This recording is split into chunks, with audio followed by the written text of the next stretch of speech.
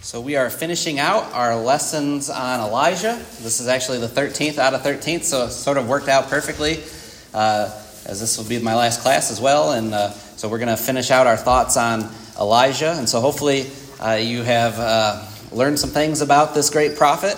Hopefully there's some lessons that we've noticed that maybe have helped you in your Christian walk as well. And I think really that's the point of today's lesson, is we're going to notice at least 4 individuals, well, I guess 5 technically, who looked back at the life of Elijah and said, you know, here's a good point. Right? We're going to notice Jesus is going to use Elijah in an illustration. James and John, the sons of thunder, 2 of Jesus' right-hand man, they're going to use Elijah. And Paul's going to write about Elijah, and James as well. And so we're going to look at all of those scriptures here, hopefully, as we try to, again, look at what the New Testament has to say about this great prophet. But if you recall, last week we talked about really the relationship of Elijah and Jesus, right? The Mount of Transfiguration. That's really what we studied mostly about last week, was that meeting that Jesus had up there on that high mountain. Maybe it was Mount Hermon that we believe, but we just don't know. And up there on that mount, Elijah and Moses appeared. And of course, Peter, James, and John, they're seeing this. It's Peter who's the one who just constantly speaks up and blabbers and says, it's good for us to be here. Let us make these 3 tabernacles to honor you, Jesus and Moses and Elijah.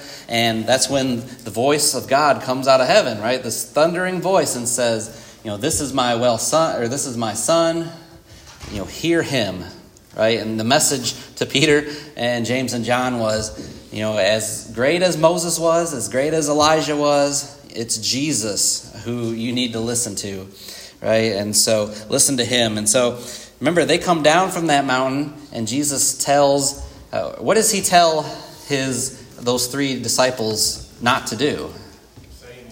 Yeah, so Jesus said, don't say anything about this. And, we kind of speculated a little bit why Jesus would have said that. And, really the emphasis last week was, remember, we talked about, people are looking for the coming of Elijah, right? Even today, people are looking for the coming of Elijah. Although Jesus told us 2,000 years ago that he's already came in the spirit of John the Baptist. But even then, the Jews were looking for the coming of Elijah. And so if they would have came down that temple, or if they would have came down that mountain and started spreading word that, hey, we just saw Elijah, that probably would have stirred up a lot of excitement, right? But that wasn't the reason why Elijah appeared. Elijah appeared because, he represented the prophets. Moses represented the law. And again, God's saying, listen, there's going to be coming a time very soon that these are not the ones you listen to anymore, but it's going to be Jesus and what he has to say. And so, again, don't tell anybody that you just saw what you just saw up on that mountain. Wait till later. And of course, Peter writes about it, didn't he, in his letter, 1 Peter. And so we also looked at Jesus was on the cross, right? And Jesus, he said something in Aramaic, and people thought, what was going on? Yeah, they thought he was calling Elijah, wasn't he? And so again, people were looking for Elijah, and they're saying, okay, so he's calling for Elijah to come and save him off the cross. But again, that's not at all what he was doing. Jesus willingly died on the cross. And so, again, that was sort of, again, the first century idea is that, Elijah was still to come. But again, Jesus said that took place through John the Baptist. So, we are going to look again at some more examples here of Elijah in the New Testament. Romans 15:4, one of my favorite verses. Whatever was written in earlier times was written for our instruction, so that through perseverance and the encouragement of the Scriptures, we might have hope. Right? Things that were written before time, those things in the Old Testament, Paul says, were written for our instruction, so that we would have perseverance and encouragement. And again, Elijah is the perfect example, right? Time and time again, these Bible writers, these individuals in the first century are bringing up Elijah for us to learn from. And we learn so much about Elijah and his trust in God, right? The prayers that he prayed, the discouragement and loneliness that he had. We spend a lot of time talking about that. We talked about how he confronted idolatry, how he confronted, false teaching, and, obviously the Bible encourages us to do the same today, right? And again, so we're going to look at some more of these here. And so let's jump in. I think I had you turn to Luke chapter 4. And so here's Jesus, right? Here's Jesus' example if he's going to use Elijah as an example in his ministry. So let's start in verse 14. So this is very early on in Jesus' ministry. Luke 4:14. Jesus returned to Galilee.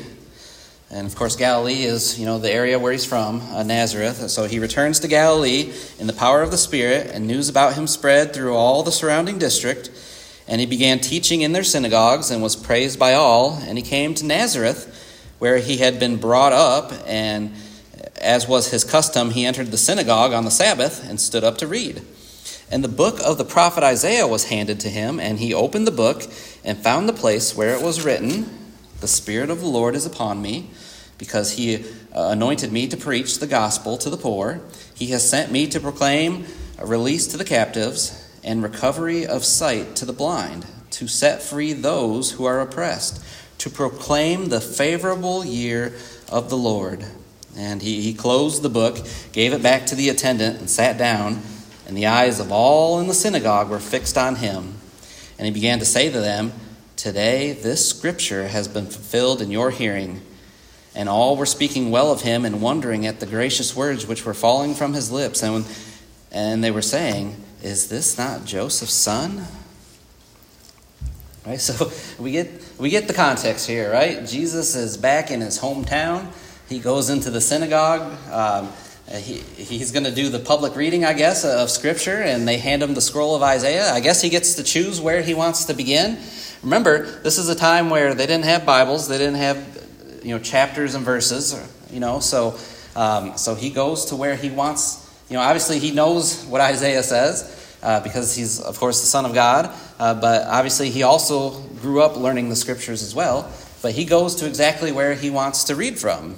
You and I would know this as Isaiah 61, verses 1 and 2. But he goes specifically to that portion of Scripture, reads it, and tells the people that today that has been fulfilled in their viewing, right? And so what's the people's reaction to this? I mean, how do they react to such a bold statement?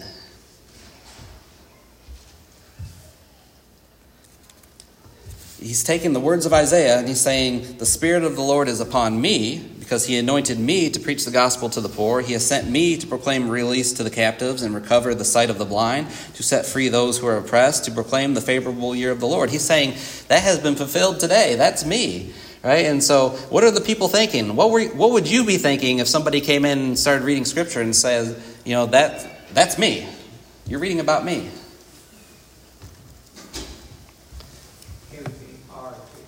Hard to accept, sure. They're confused, aren't they? Verse 22, they were speaking well of him, and they were wondering at the gracious words which were falling from his lips. My Bible says, or the words of grace is another way to translate that. But then it says, "But is this not Joseph's son?" Right? Don't we know who this guy is? Right? Isn't he the kid that grew up down the street? This can't be the Messiah. Right? This can't be the Christ. This can't be him. These words that he's preaching to us from the book of Isaiah, they can't be fulfilled through him. We know this guy. Right? And so let's notice Jesus' response to that, because this is where he brings up Elijah. So verse 23, "And he said to them, 'No doubt you will quote this proverb to me, "Physician, heal yourself. Whatever we heard was done at Capernaum, do here in your hometown as well.' And he said, 'Truly I say to you, no prophet is welcome in his hometown. But I say to you in truth, there were many widows in Israel in the days of Elijah, when the sky was shut up for 3 years and 6 months, when a great famine came over all the land. And yet Elijah was sent to none of them, but only to Zarephath in the land of Sidon, to a woman who was a widow. And there were many lepers in Israel in the time of Elisha the prophet, and none of them was cleansed, but only Naaman the Syrian.'" And so Jesus knows what's about to happen. Right? He knows that he quotes this old proverb, right? The physician, heal yourself. Basically, if you claim it, then show us. Right? If you claim to be the Messiah, show us. Give us a sign. Give us something to go by. And Jesus, does he do that? Does he give them a miracle? Does he give them a sign? He doesn't, does he? But what does he do? He goes straight to the Scriptures. Right? He goes to the Scriptures. He says, listen, in the days of Elijah, right? In the days when Elijah came, he prayed, right, for those 3 years and 6 months and shut up the waters to come from the sky, and there was a great famine over all the land. And yet Elijah was sent to none of the widows of Israel. Right? He didn't go and help any of the widows that were in need in Israel.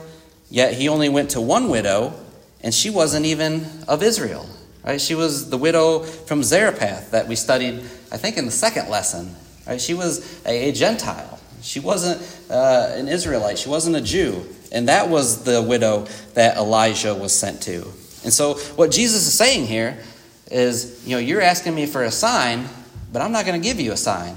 Just like when Elijah, right? Just like Elijah didn't give a sign.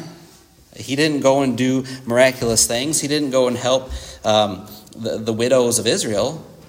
It was that widow of Zarephath that he helped, right? And so that's what Jesus is doing here, right? He's citing the examples of Elijah and Elisha as his demonstration of justification. And I've always pondered that verse.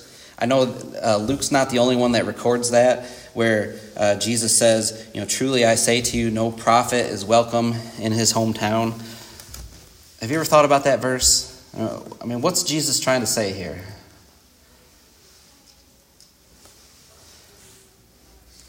If they wouldn't know how to hear me, extinction. Yeah. He grew up there, didn't he? They knew him. He couldn't be the Christ. Right? He couldn't be the Messiah. Right? We watched him grow up. Right? It's hard for a prophet to go back to his hometown, I guess, is the emphasis here, and to say, hey, listen to me. Right? I'm a prophet of God, because they knew, again, who he was.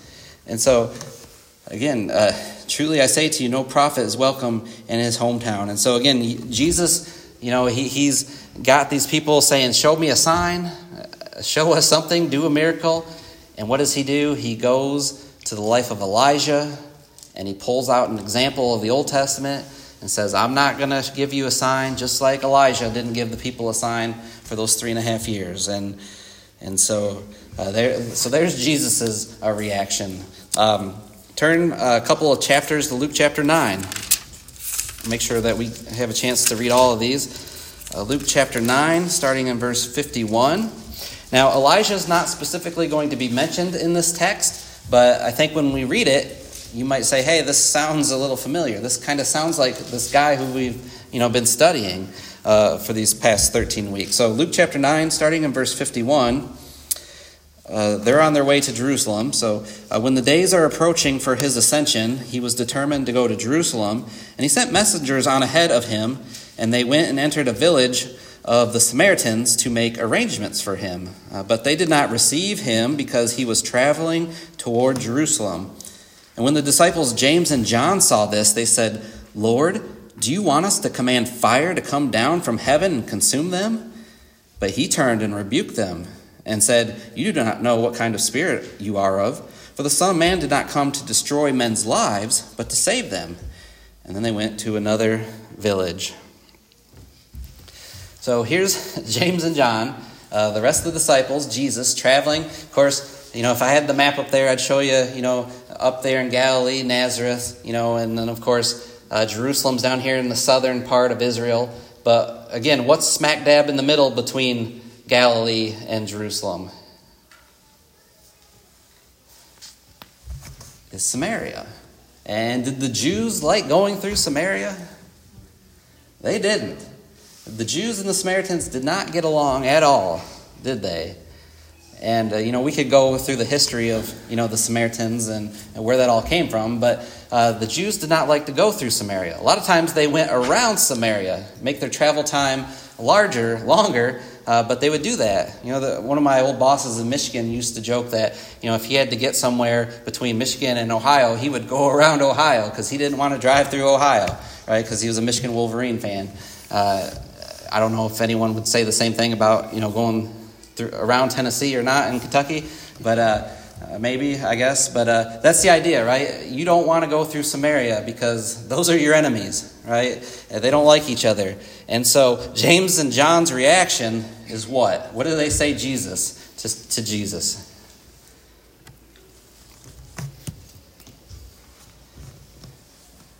Shall we bring fire down from heaven and consume them? Well, where did they get that idea from?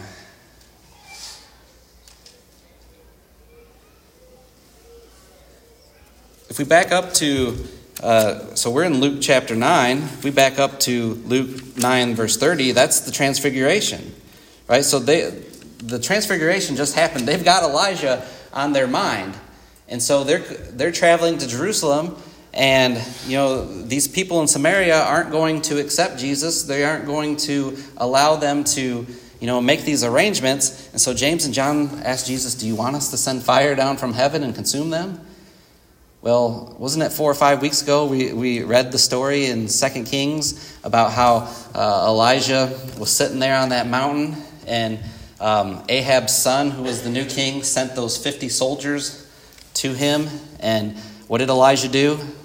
Sent fire down from heaven and consumed them, right? And then a second group of 50 and their commander came to Elijah.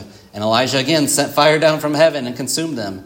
And then there was that third group of 50 with the commander. And that commander, he came to Elijah humbly, said, pleading for their lives, please come with us, right? So they're thinking, right? Elijah's on their mind. They just saw him at the transfiguration. And they're thinking back to that passage in 2 Kings, and they're saying, Lord, shall we send fire down from heaven and consume these people? Right? They're thinking of Elijah. Again, Elijah's being, he's not mentioned here specifically, but that makes sense. That's who they've got on their mind. And so they say, let us bring fire. But of course, Jesus rebukes them for that thought. I did not come to destroy men's lives, but to save them. Right? And so there was a teaching moment there for the apostles. But again, the idea of Elijah, this great prophet, right? He's all throughout the New Testament. He's on the minds of even a couple of these disciples, James and John, right? The sons of thunder, right? And so there's another example. Let's look at two more. Let's look at what Paul has to say in Romans chapter 11.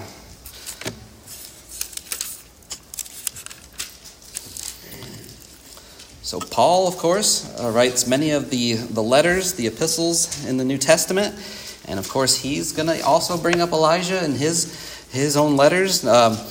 Romans chapter 9, 10, and 11, Paul is specifically writing to his Jewish brethren. He's saying, listen, I know you guys got a zeal, but you lack knowledge, right? Jesus is the Christ. You need to come to him. I'm begging you. He even says, if it's chapter 9 or 10, where he says, I would be accursed. I would, curse my own life if only you would repent and come to him. He is pleading for the Jews to come to Jesus. And so you get to chapter 11, verse 1, and Paul's writing, and he says, I say then, God has not rejected his people, has he? May it never be. For I too am an Israelite, a descendant of Abraham, of the tribe of Benjamin. God has not rejected his people, whom he foreknew. Or do you not know what the scriptures say in the passage about Elijah, how he pleads with God against Israel? Lord, they have killed your prophets, they have torn down your altars, and I alone am left, and they are seeking my life. But what is the divine response to him? I have kept for myself 7,000 men who have not bowed the knee to Baal. In the same way, then, there has also come to be at the present time a remnant according to God's gracious choice. So, obviously, there are some Jews here that, they're upset, right? Because, they're getting this message that the Gentiles, are now part of God's chosen people, right? And so they're starting to feel a little ostracized, maybe even cast away, right? That God's now accepting everybody into his kingdom. And Paul's trying to explain to them, listen, God hasn't rejected his people individually. I too am an Israelite. I too am a descendant of Abraham, of the tribe of Benjamin. God has not rejected his people whom he foreknew, right? He's talking about Christians. And then he brings up Elijah, right? He says, don't you remember when Elijah was thinking that he was all alone, right? Verse 3, they have killed your prophets, they have torn down your altars, and I alone am left. Remember, that's what Elijah was crying out to God, saying, it's just me, God. End my life is basically what he says there. And then Paul says, but what was the divine response? What did God say to Elijah? And God said, I have kept for myself 7,000 men who have not bowed the knee to Baal. Right? You're not alone, Elijah. There's still these 7,000 out there. And what's that specific word that we just read in verse 5? But it's elsewhere throughout Scripture. But what's that word that Paul uses to describe those people, that group of people that are still faithful to God? Yeah, the remnant. I love that idea. I love that word. Again, you find it through elsewhere of the remnant, right? There's always going to be a remnant of people who are going to stay faithful to God. I think I've mentioned this before, but I've read a lot of missionaries, especially talking about the great works that are going on in countries like Africa and India that were converting many to Christianity.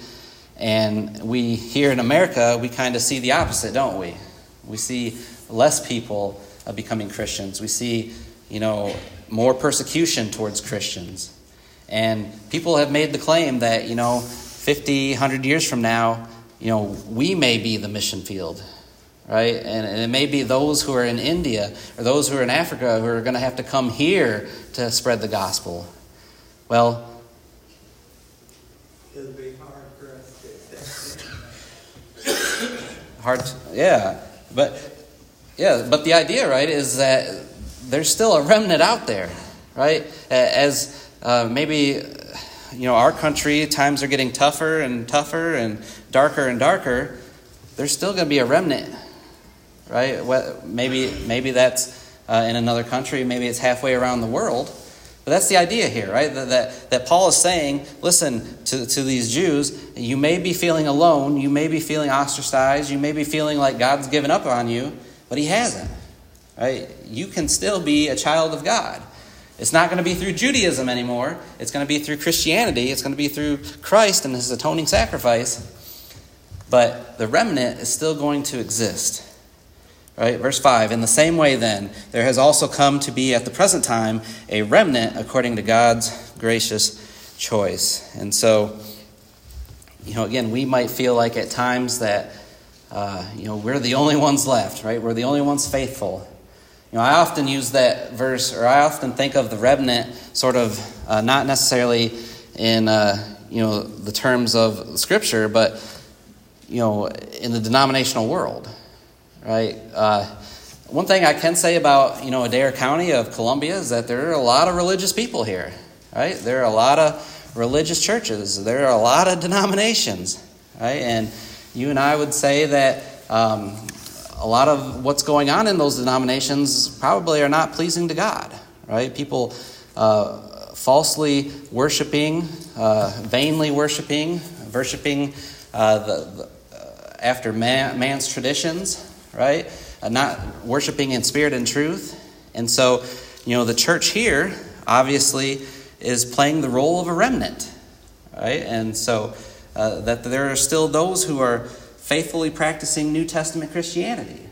And that's the message that we have, that we want to spread. We don't want to blend in with those around us. We want to be that remnant. We want to be known as the remnant.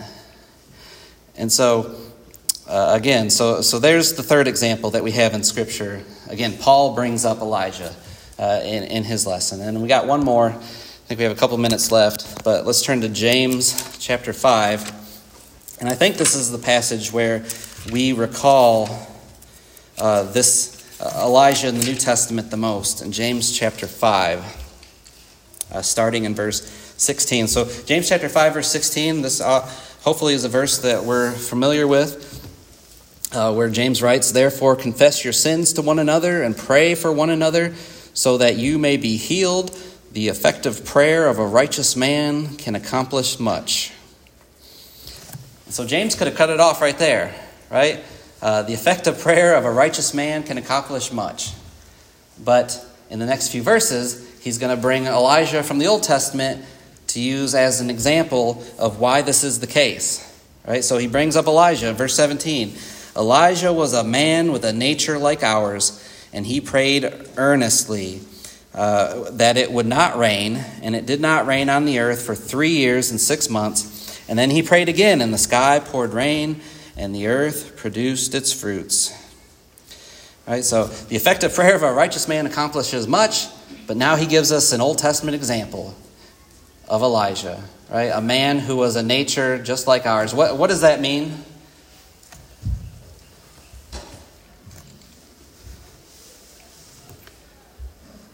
I mean, is Elijah some special? Yes, he was a prophet.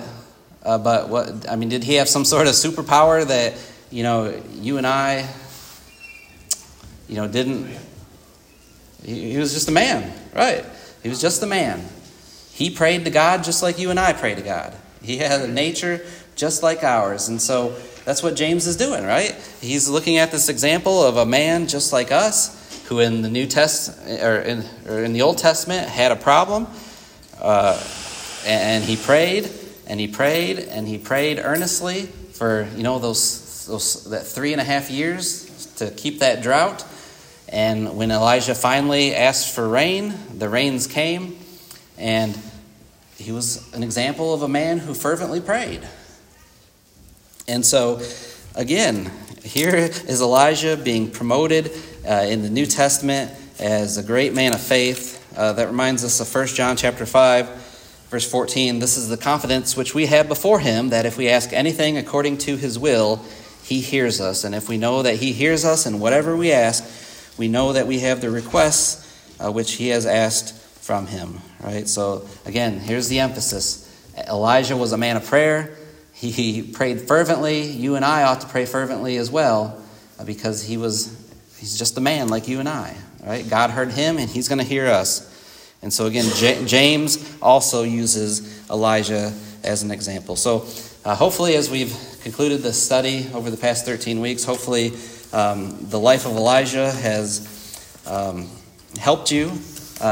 Allison, my oldest daughter, she loves Elijah. And she, every week when she asks me, what are you going to preach on this week? And I said, well, you'll just have to wait on Sunday. And she'll say, well, I hope it's Elijah. Right, because that's her favorite character in Scripture to read about, to study about. And so hopefully, there's just so much content there that hopefully that we've learned something and can apply that into our lives. And obviously the New Testament filled with Elijah.